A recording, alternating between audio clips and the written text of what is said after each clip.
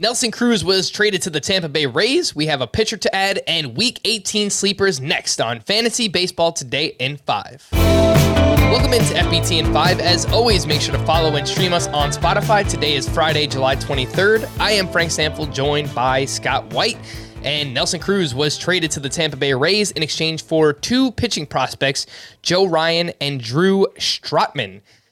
Scott, how do you feel about Nelson Cruz now that he's in Tampa? And are you interested in Joe Ryan at all, who has pretty good minor league numbers? No real change for Cruz. I mean, he's been the same player, whether he's been in Seattle or Baltimore or Minnesota. Getting older, 41, sitting a little more often, and that might increase with the Rays, but it might not. No change, really. Joe Ryan is a better prospect than I thought the Twins would get for Cruz. It was just a 2-month rental, but he's not as good of a prospect as his numbers would suggest. His numbers the last 2 years in the minors are amazing. Had a sub-2 ERA in 2019. ERA is higher at AAA this year, but a .79 whip, 11.8 K per nine. The strikeouts have always been there for Joe Ryan, but it's basically a fastball that he has that's amazing.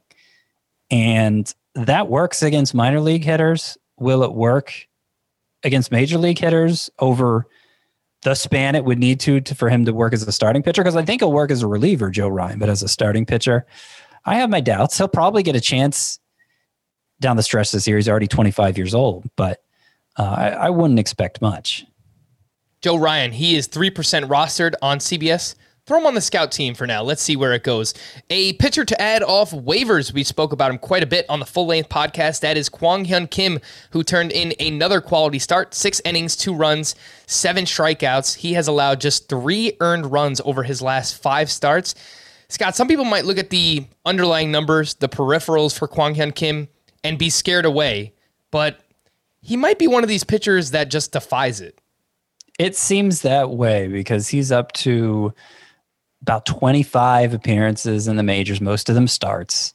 His ERA is around 2.50 during that time this year and last. I got it down to 2.88 for this season with this impressive start on Thursday. A total of 3 earned runs over his past 5 starts, the last 4 of which he's all gone 6+. So even if you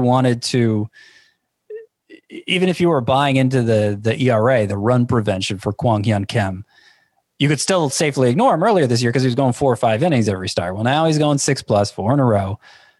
4.54 xFIP versus that 2.88 ERA. But again, that's been true for him all along, and he just continues to deliver. So he may be that rare sort of pitcher who defies the usual conventional measurements for what makes a pitcher good.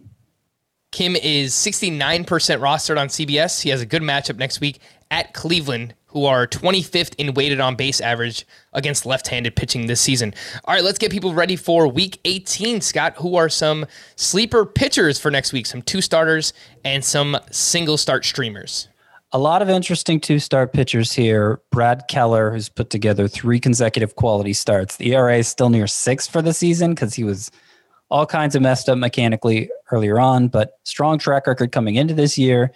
Seems like he's gotten things fixed. Hopefully he has, because the matchups are not that great, but 2 starts. So interested in him. Michael Pineda, not as confident he's straightened things out after having some elbow issues that date back to June, but good last time out.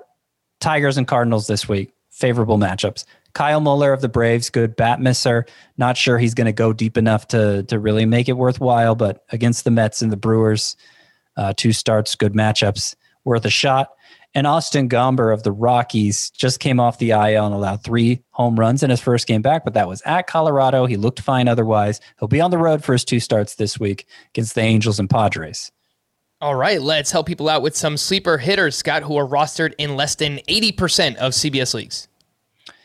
So Joey Votto, I'm going to keep pumping him until he finally gets picked up in enough leagues. Nothing but righties on the schedule for the Reds this week, so that helps him too. It's been great since returning from a broken thumb. Robbie Grossman has been awesome in July. Really has had a good year overall, apart from the batting average, and the Tigers have favorable matchups. I also like Akil Baddoo because of those matchups for the Tigers. The power started to come back for him after fixing the strikeouts, really focusing on contact. Now he's in for power again. looking really interesting is Akil Baddoo.